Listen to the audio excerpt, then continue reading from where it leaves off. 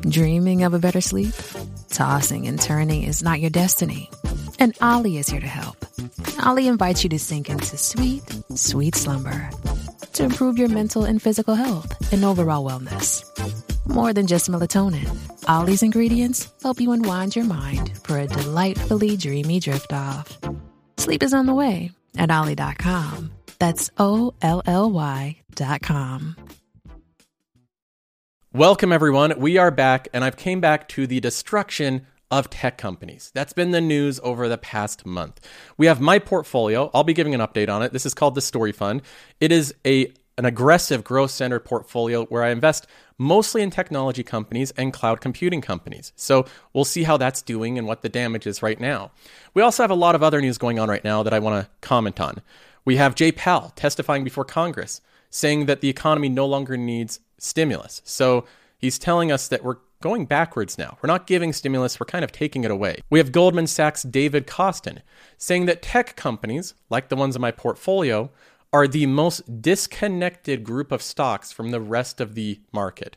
Meaning he thinks that they might still be the most overvalued, disconnected companies in the market. I'll be sharing my thoughts on that, and we'll be watching that interview. We have the news that cloud companies, like the ones that I'm invested in this portfolio, have been getting slaughtered over the past 2 months. And I'll comment on that as well as the valuations of where they sit right now. We also have news that Charlie Munger, this guy, Charlie Munger, just not only doubled down, he kind of tripled down on Alibaba, buying another 300,000 shares. And I'll share some thoughts on that and my updated opinion on Alibaba. And last but not least, Taco Bell has came out with a subscription service, and I have to go over this as well. Because when a company like Taco Bell comes out with a subscription service, well, that catches my attention. So I'll be going over that as well. So obviously we have a ton to get into today. Let's go ahead and jump right in. And if you're new here, make sure to subscribe, hit the little bell icon. Also, I think the thumbs up thing helps out the YouTube algorithm, so you can do that as well. All of that is completely free. Now, I also do things a little bit different than most other YouTubers. It might be a bit of a surprise, but we have transparency here.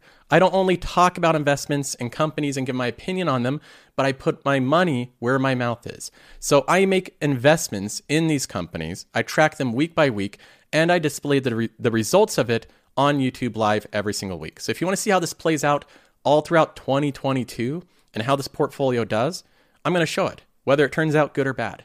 If it turns out bad, then I'll admit defeat, but I'll display the results either way. Now let's go ahead and just do a quick overview of this portfolio. The Story Fund is centered around buying high quality companies that are typically tech focused, but not necessarily. Overall, I consider them to be world-class compounding companies with a very long runway of growth. So I'm not looking at this and underwriting these companies for a 3-month bump in price. These aren't cigarette butt companies, right? I'm not trying to extract immediate value out of them. I'm trying to establish large positions in companies that I think have characteristics that will compound for long durations of time. And when I go through that, I look at companies that I think are often really simple, obvious buys. Those are sometimes, I think, the best companies to own, Google being one of them. People use Google products every single day, thousands of times a day, right? We're on them all the time, whether it's Gmail or Google Search or Google Maps or YouTube, Google Cloud, all their business stuff. That's one of my top holdings. It's, in fact, right now, my top performing individual holding.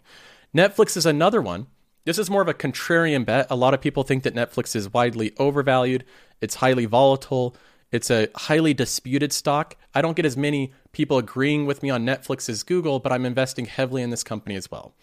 And I have many videos on Netflix if you want to see my thesis on that overall. But overall, every company in this portfolio has a long duration, and I think they'll compound for a long duration of time. So having said that, let's go ahead and look at the returns so far of this tech kind of cloud computing technology-centered portfolio with the S&P 500. This is what it looks like.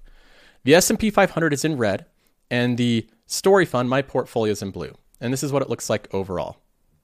Now you can see that we were doing okay. In fact, we were kind of outperforming the S&P 500 about 2 or 3 months back. And then my portfolio fell a little bit off a cliff here. Just started to trade down incredibly quickly. And it even started to trade down lower and lower. Right here is where it hit the low point. This is at the end of the year. In fact, right at the beginning of the year. And then right now it's traded up a little bit. So we're at 9.36% returns overall since inception. And the S&P 500 is at 22% returns. So given the past 2 months, I've given up a lot of the gains that I've made and traded down. And this correlates really heavily with the overall cloud computing and technology companies. So this isn't something where it's very specific to the companies that I've picked. This is something where it's been kind of in line with this entire indice overall. Now, to give this all context, I want to look at this chart here. This is a graph of the enterprise value to next 12 months revenue multiples of cloud computing companies in particular. So this shows since around 2015 is the beginning of this chart to current day. This shows the actual revenue multiple of these type of companies, of cloud computing companies, which are kind of the companies that I have in my portfolio. They're mostly cloud computing companies. And this chart correlates heavily with my performance. So let's go ahead and take a look at this. Before 2020, the enterprise value to next 12 months revenue multiple of these type of companies averaged around 11. It was right around 10 or 11. That's what they were trading at. That was kind of the normalized basis that they traded around, an 11 times next 12 months revenue multiple. Look what happened after the pandemic. Like many of the technology stocks, they traded up incredibly high. At one point, the median was at 20 times next 12 months revenue. So they went up around 100% of where they were on a multiple basis. Then right after that, they traded down to around a 16 times multiple, still elevated from where they historically are. But look what happened just recently, right here. This is over just the past couple of months. The median multiple was at a 16 times revenue, and it traded from a 16 times down to an 11 times in an order of 2 months. From a 16 times multiple to an 11 times multiple. Now, where does that leave us now? Right now, the 11 times multiple is around the median of where it was pre-pandemic. This is around the same multiple. In fact, it's almost the exact same of where these companies traded at pre-pandemic. So you have to ask yourself this question. Were these companies a good buy pre-pandemic, right? At that multiple before they had the huge run-up in positive investor sentiment? Were they an excellent buy then, or were they just okay? That's up to you to decide. But either way, the valuation of cloud computing companies has improved dramatically as the prices have fallen. Now they are at a normalized pre-pandemic multiple that stayed for 3 years before that. And so I feel better buying these companies at this 11 times multiple than paying way up at a 16 times or a 20 times multiple.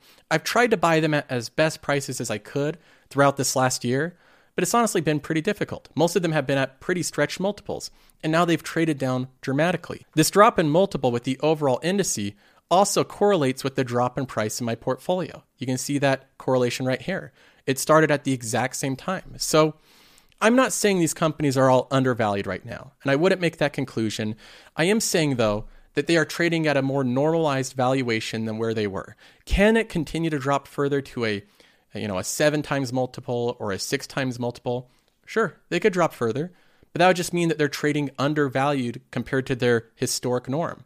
So I think at this point, I feel better buying these companies than I did over the past year. And this is where things get really challenging as an investor. This is where the real test comes in.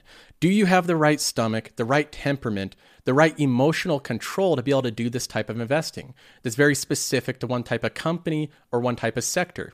If you wait for your sector to trade down in valuation, like tech companies are doing right now, and then as they're trading down, you think, man, I'm getting discouraged. And emotionally, I want to exit out of this sector and I want to go into financials or energy or whatever is doing well right now and trading up. You probably don't have the right stomach or the right emotional control to be doing this type of investing. That makes it very difficult to make any type of gains if you try to trade out of sectors that are doing poorly into ones that have already had a great run up. That's not the way to be doing this. What you should be doing is as a sector you like trades down in value, that's when you want to buy more of that sector. So as cloud companies are trading down and tech companies are selling off, that's actually a better time to be buying in to those type of companies. For example, in 2020, one of the last groups of stocks to actually recover were financials. Everyone at the time hated financials. They thought it was going to be a repeat of 2009 where financials had to be bailed out and they're in a lot of trouble. I looked through the financial statements of JP Morgan and different banks, and I realized they were all fine. So as sentiment was terrible with these type of stocks, with financials, I bought in heavily to JP Morgan, and it's since been one of my best trades. I bought into this company when sentiment was at peak fear and concern over this company. And now it's one that everyone wants to own. So you actually want to be buying into companies trading down, not selling out of them and buying into companies that are already traded way up. And over the past month, I can see sentiment turning so negative towards tech companies. We have articles like this saying cloud stocks are off to a brutal start to 2022 as investors sour on pandemic's top performers. But most of these cloud companies are not pandemic stocks. So they're putting them in a basket like, these are just pandemic companies and they'll go away when the pandemic's over. That's nonsense. Look at Netflix. People watched Netflix before the pandemic. It's not a pandemic stock. Look at Adobe. Did people only start using that during the pandemic? Look at Salesforce. That is a company that will flourish after the pandemic. We also have news out today that Goldman's David Kostin says the tech disconnect is the single greatest mispricing in US stocks. So he says that these companies are still widely disconnected. And now I want to go in and listen to him explain this. All right, so here's a clip from this interview with David Kostin, who is the chief US equity strategist at Goldman Sachs. He plays a huge role. And he explains why these companies were re-rated and why he thinks that tech companies are still widely disconnected from the rest of the market. So let's go ahead and listen to this.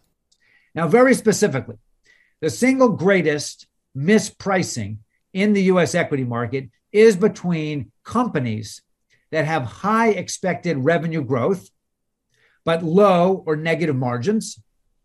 On the other hand, high growth companies with positive or very significantly positive profit margins. That gap is adjusted dramatically in the last year. Put some numbers around that. High growth, low margin stocks traded at 16 times enterprise value to sales February of 2021. 11 months later, they're trading at 7 times. So a huge derating that took place. Much of that took place in the last month or so. We just looked at that chart illustrating the median valuation, and that's basically what he's saying here. And largely that's because as rates increase, the valuation or the value of that future cash flows are worth somewhat less in a higher rate environment. And that's a big issue. And so the gap between those two, I'd say, is the single biggest topic of conversation with clients. You've had a huge derating of the fast expected revenue growth companies that have low margins. And the argument is probably that there's more to go in that readjustment. The relationship between these two categories, these two buckets of stocks, are still pretty close to one another and probably should be wider.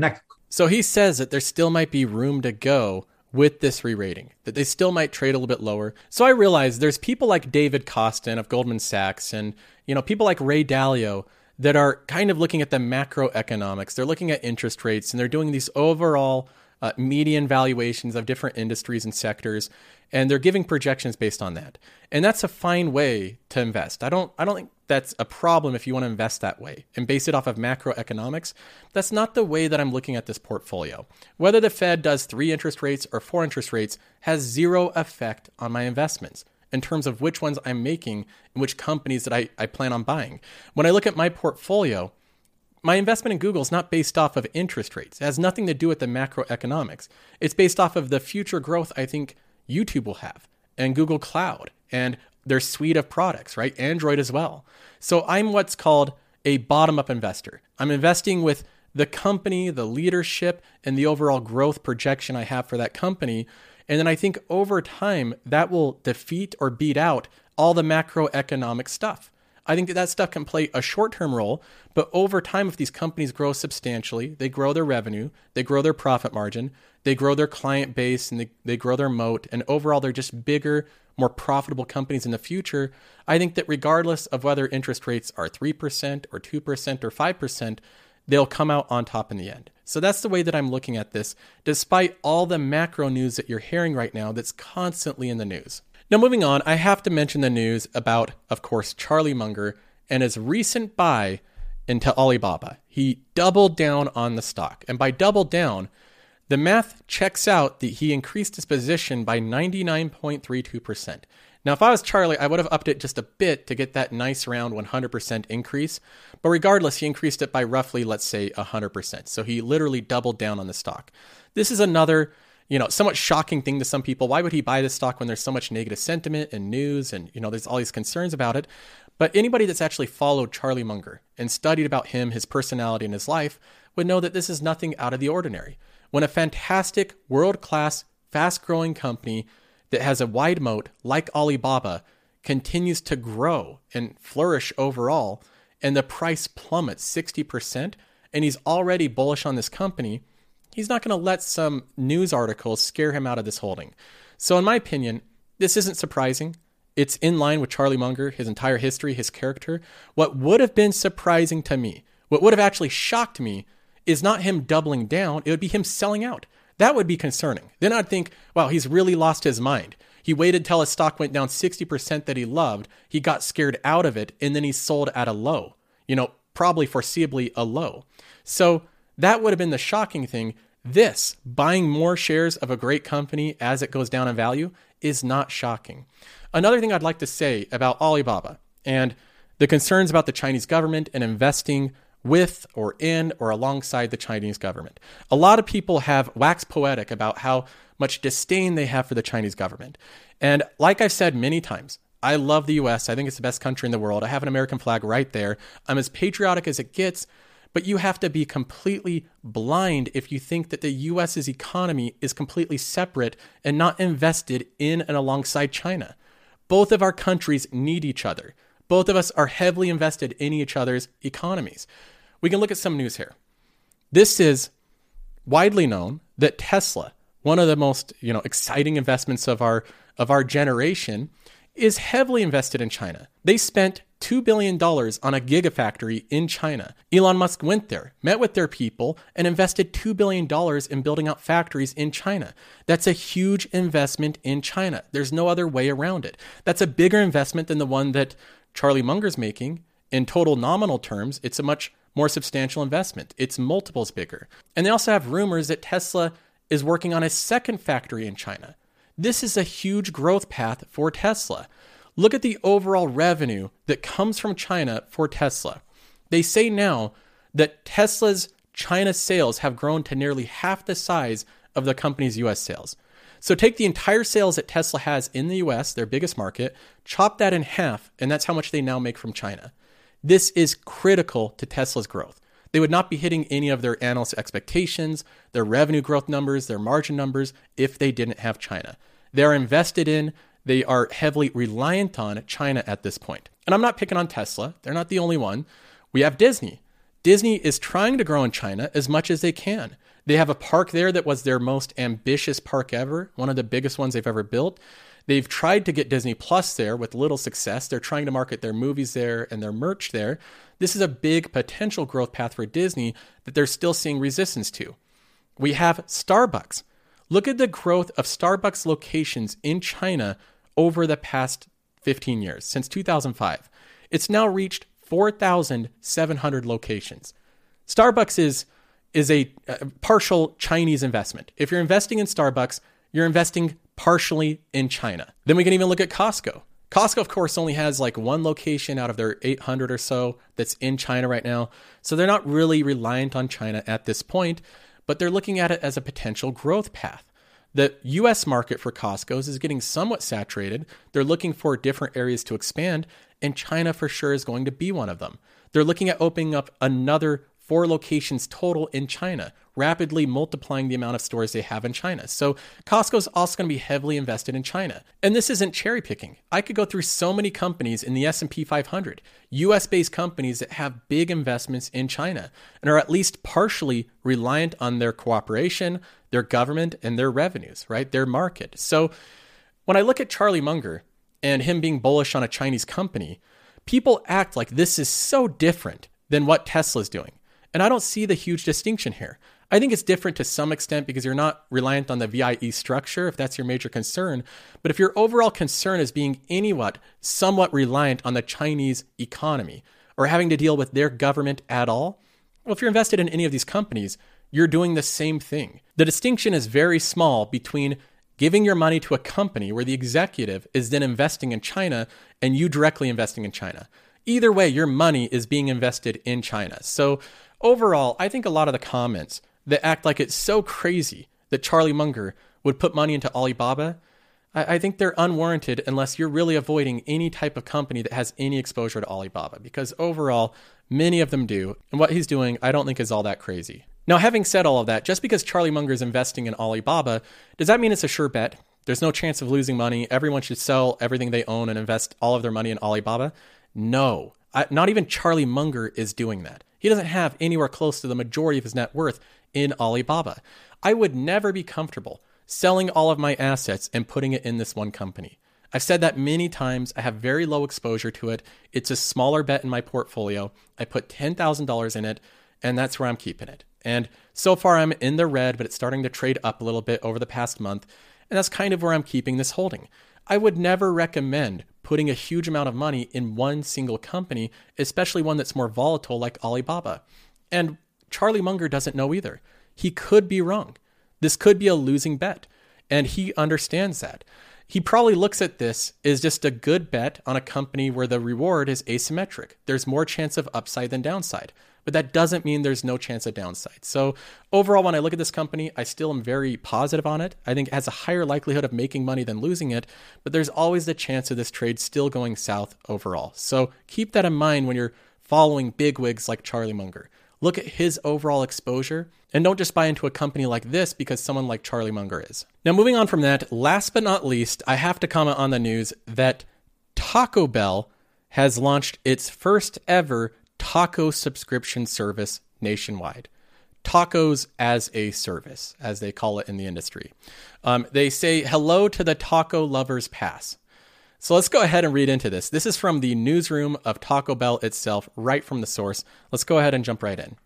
Now, Taco Bell is doing the most to kick off 2022 than virtually any company, I would add, with the nationwide debut of the Taco Lovers Pass, a digital taco subscription service that takes value to the next level and is sure to satisfy any taco craving. Now, that is some bold claims. They want to satisfy any taco craving with this subscription service. Available starting today exclusively on the Taco Bell app, the Taco Lovers Pass allows fans to redeem one of 7 iconic tacos a day for 30 consecutive days at participating U.S. locations, all for the price of $10. And I'm sure that asterisk says that it's subject to change, right? But right now it's $10. So let's go ahead and break this down. What this means for the future of Taco Bell. First of all, is this a surprise?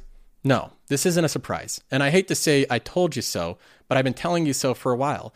Every single company possible, imaginable, will eventually try to initiate or include some type of subscription service.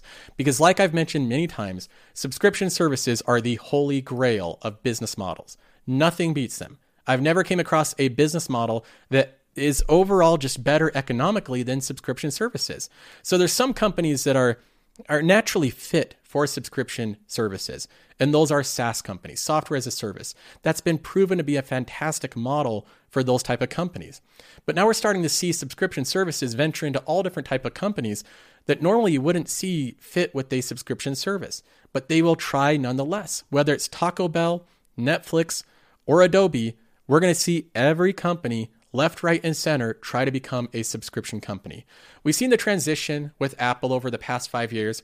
It's gone from a hardware seller of selling these devices to now selling Apple TV Plus, selling Apple Fitness, selling its Apple Music subscription, selling iCloud. They're doing everything they can to sell you as many subscriptions as possible because subscriptions are king. Microsoft is way ahead of the game on this. Since around 2014, they've been moving primarily to subscription-based, and now that's the entire basis of their company. Netflix is the other one doing this. Of course, Spotify is the other one doing this. We have companies like Amazon with Amazon Prime doing this. We have Google with YouTube Premium having this be a big push into subscriptions, not just ads. So every company is trying to become a subscription company, and it comes at no surprise that even food companies are doing this as well. The taco subscription is just one of the first ones. And if I have to be honest, I think that Taco Bell is probably doing a smart thing here. They're experimenting. They're trying different things. And this just might be a big push to where lots of companies start doing this. If Taco Bell is able to make this work as a profitable model that actually spurs more business and more repeat customers, you'll see every other food chain try the same thing in various fashions and forms until they get the model down. Let's go ahead and look at the actual value here. Let me break down this particular subscription. They say that it's $10 for 30 consecutive days of any taco. I don't actually think this is necessarily that great a value, and I can see how this works out in Taco Bell's benefit. First of all, just on an overall case, I think if you look at it from a basis of $10 to buy 30 tacos, that's okay value, but it's still not that insane, right? That's nothing like crazy. You're spending $10 to buy 30 tacos. That might be a better value than what they cost on an individual basis, but in a bulk order, I don't think that's too crazy. But then when you break it down even further, you can't get more than one a day. Well, college students want to eat more than one taco if they go to lunch. So every time you visit Taco Bell, your $10 for the month is only going to buy you one taco, and then you're going to be spending more money on drinks and more tacos on top of that. So they're going to get more business out of you because of this subscription. This is kind of like a buy-in to go to Taco Bell for lunch every single day. So they're going to get way more tacos sold out of this than the 30 a month.